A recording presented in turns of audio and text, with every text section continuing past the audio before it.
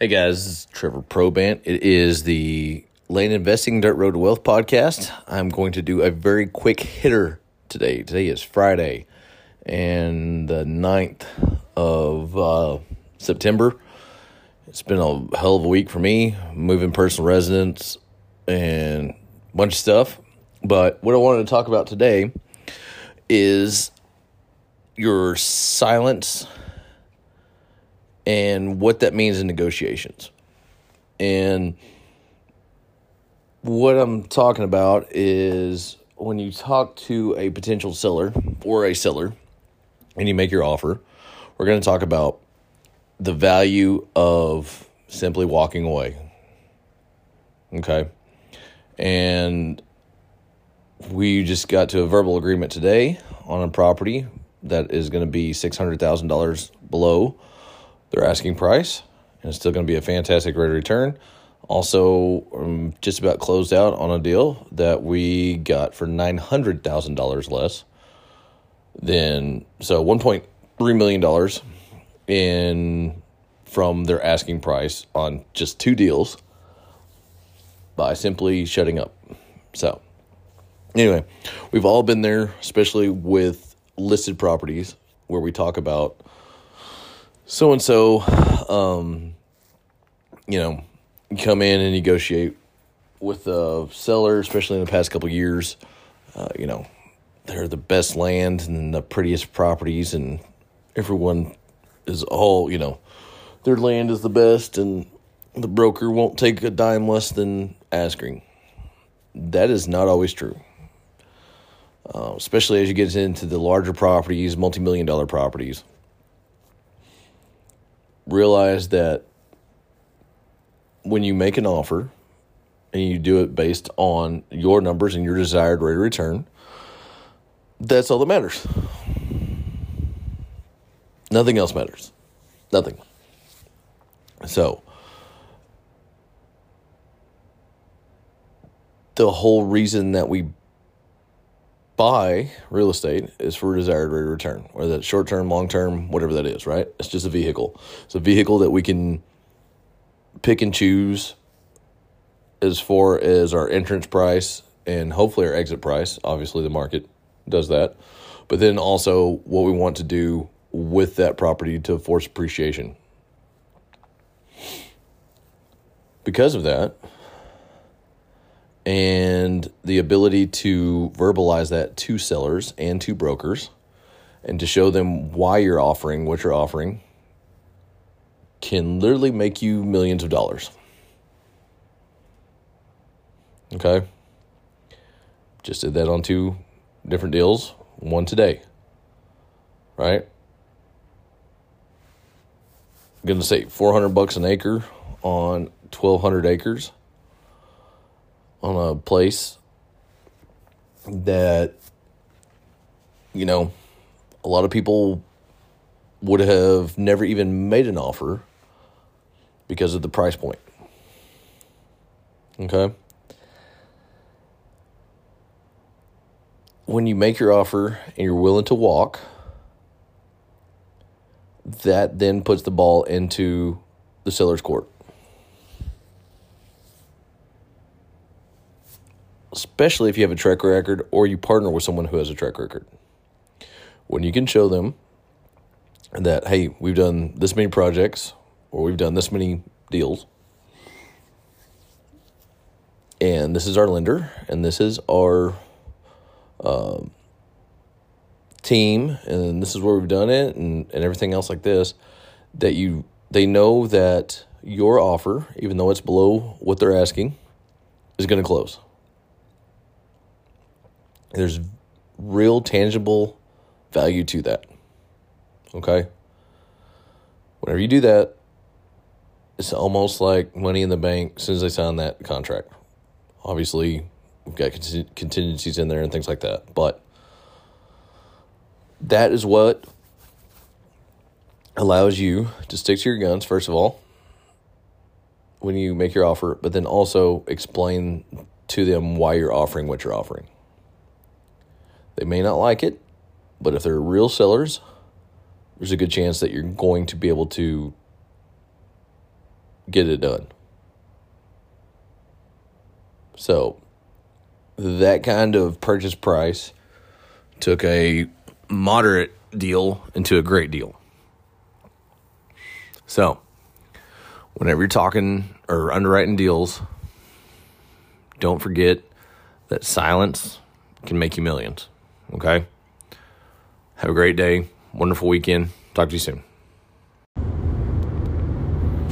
Hey guys, this is Trevor Probant. It is the Land Investing Dirt Road to Wealth podcast. I'm sure you probably already know this, but we're going to go on a little bit of rant about where you're putting your money and where it's going, and my hopeful plead and prayers for you. We're going to talk a little bit about Wall Street. Everyone knows about Wall Street, right? I highly suggest you read some books on what Wall Street was and things like this, the exchange of stocks on a corner in New York City. But what we're going to talk about is what it means to you, your 401k, all these things, right? And the reason I don't like Wall Street. So, first of all, kind of why I choose not to put my money, I'm not saying forever, but unless I get some inside information. But the reason that Wall Street and the ability for the retail investor, the growth and the potential for growth is watered down. Right? Why is it watered down? Because most people can't read a full financial statement, especially with these giant corporations. And because of that, and people's inability to educate themselves and the desire to educate themselves has fed an entire machine of wealth management folks. Okay? And I get it. People are busy. People are busy with their jobs and families and things like this, and they want to use a forced savings account called a 401k, and their dreams of their employer matching up to 3% and be put into a well-diversified account such as Vanguard or any other wonderful funds out there. What you have done is you've taken your financial future and given it into the hands of others. And I want you to stop it. Okay? Doesn't have to be right now, doesn't have to be today. But I want you to realize that your financial future is yours and yours alone. The government, your mom, your boss, anybody else like that, it's not their job to make sure that when shit hits the fan, you're not ready. Stop it. Stop putting your future in the hands of somebody else. And the politicians will give it to you, but they pull it right back out. Right? Just like the student debt BS. If you're the one that took on the loans to go to some place, a high-priced place, and then you got a bunch of student loans for 20 years, it's your own damn fault.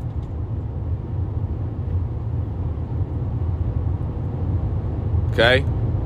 I don't care if you like that or not. It's the truth. Your financial future, your financial past is all on you. And that's awesome. Because when it's all on you, you get to make the decisions and you get to make the big shots.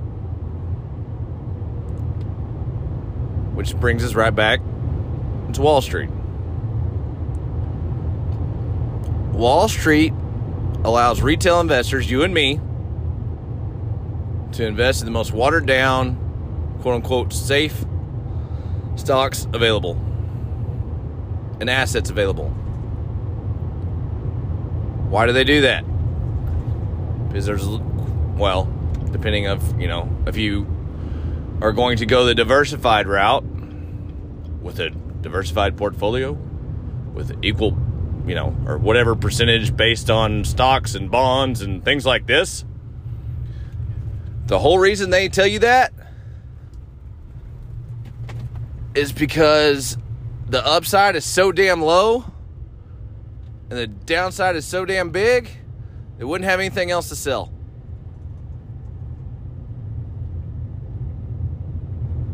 You got that right, boys and girls. I know, because I make other people money in real estate. Right? But what the system is when it comes to Wall Street and pensions and retirement funds and all this other stuff, man, these guys were geniuses. They're like, listen, we'll force them to send money our way. We'll put it across a bunch of different stuff so they hopefully don't lose their asses. And we'll use big words and jargon well they won't understand. It'll make us look like we're super duper smart. And we'll market the piss out of it. And we'll say, hey, we are the only game in town. Trust us. We're JP Morgan. We're Chase Bank. We're Bank of America. We're Wells Fargo. Right? Those are all names of people that started companies. Right, guys?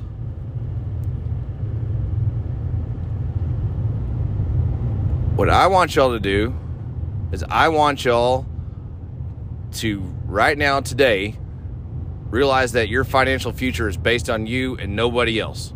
Not your wife, husband, cousin, whatever. And I want you to start learning about an asset class that you have complete and total control over when it comes to having inside trading. Okay? Here's the pros and the cons to real estate. I'm not just talking about land. Cons. It's not very liquid. Single-family homes are more liquid. But when it comes to commercial real estate, when it comes to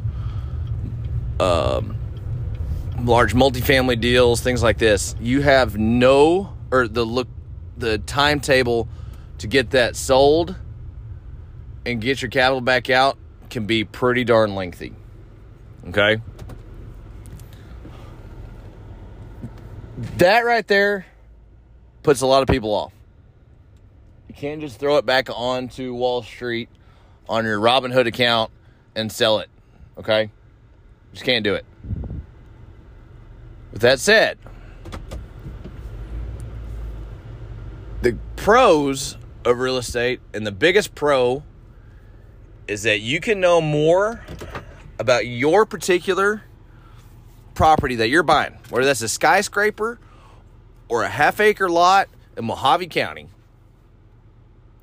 You can know more about that particular lot, that particular building, and the financials of that, if it's a commercial building, or what the market's going for in that particular area than anyone else can.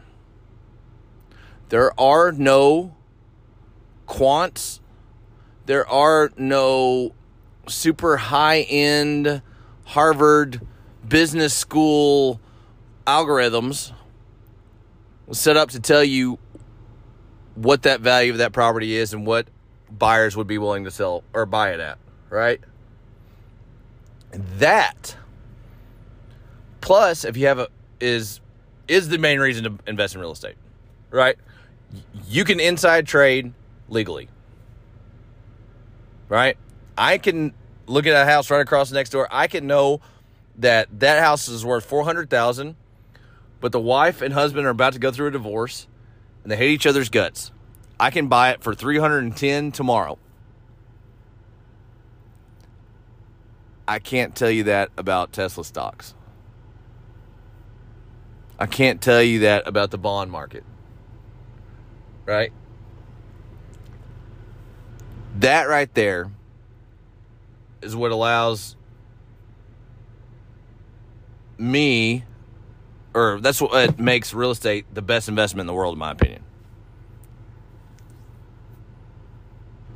Another reason, right? We can force appreciation on a particular asset. So not only can I buy it below market value,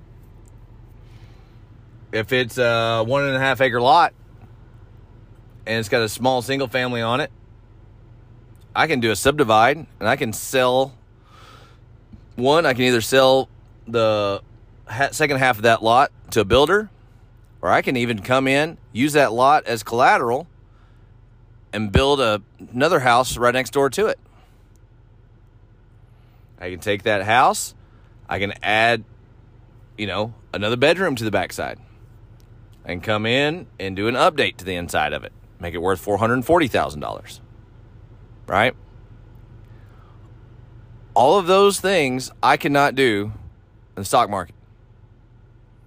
I can't call up Elon and say, hey, bud, need a little cash. It's time to do a stock split. No. Unless your name's Icon or Cohen or something like that. Not going to work that way. Okay? You don't have control. You can't have inside information legally. And you can't force appreciation on your assets. Also tax benefits, deduction, all these things like this. But those two things right there can make you millions and millions and millions of dollars. So, if you're listening to this, you're still playing the stock market, right? I highly encourage you to learn about real estate.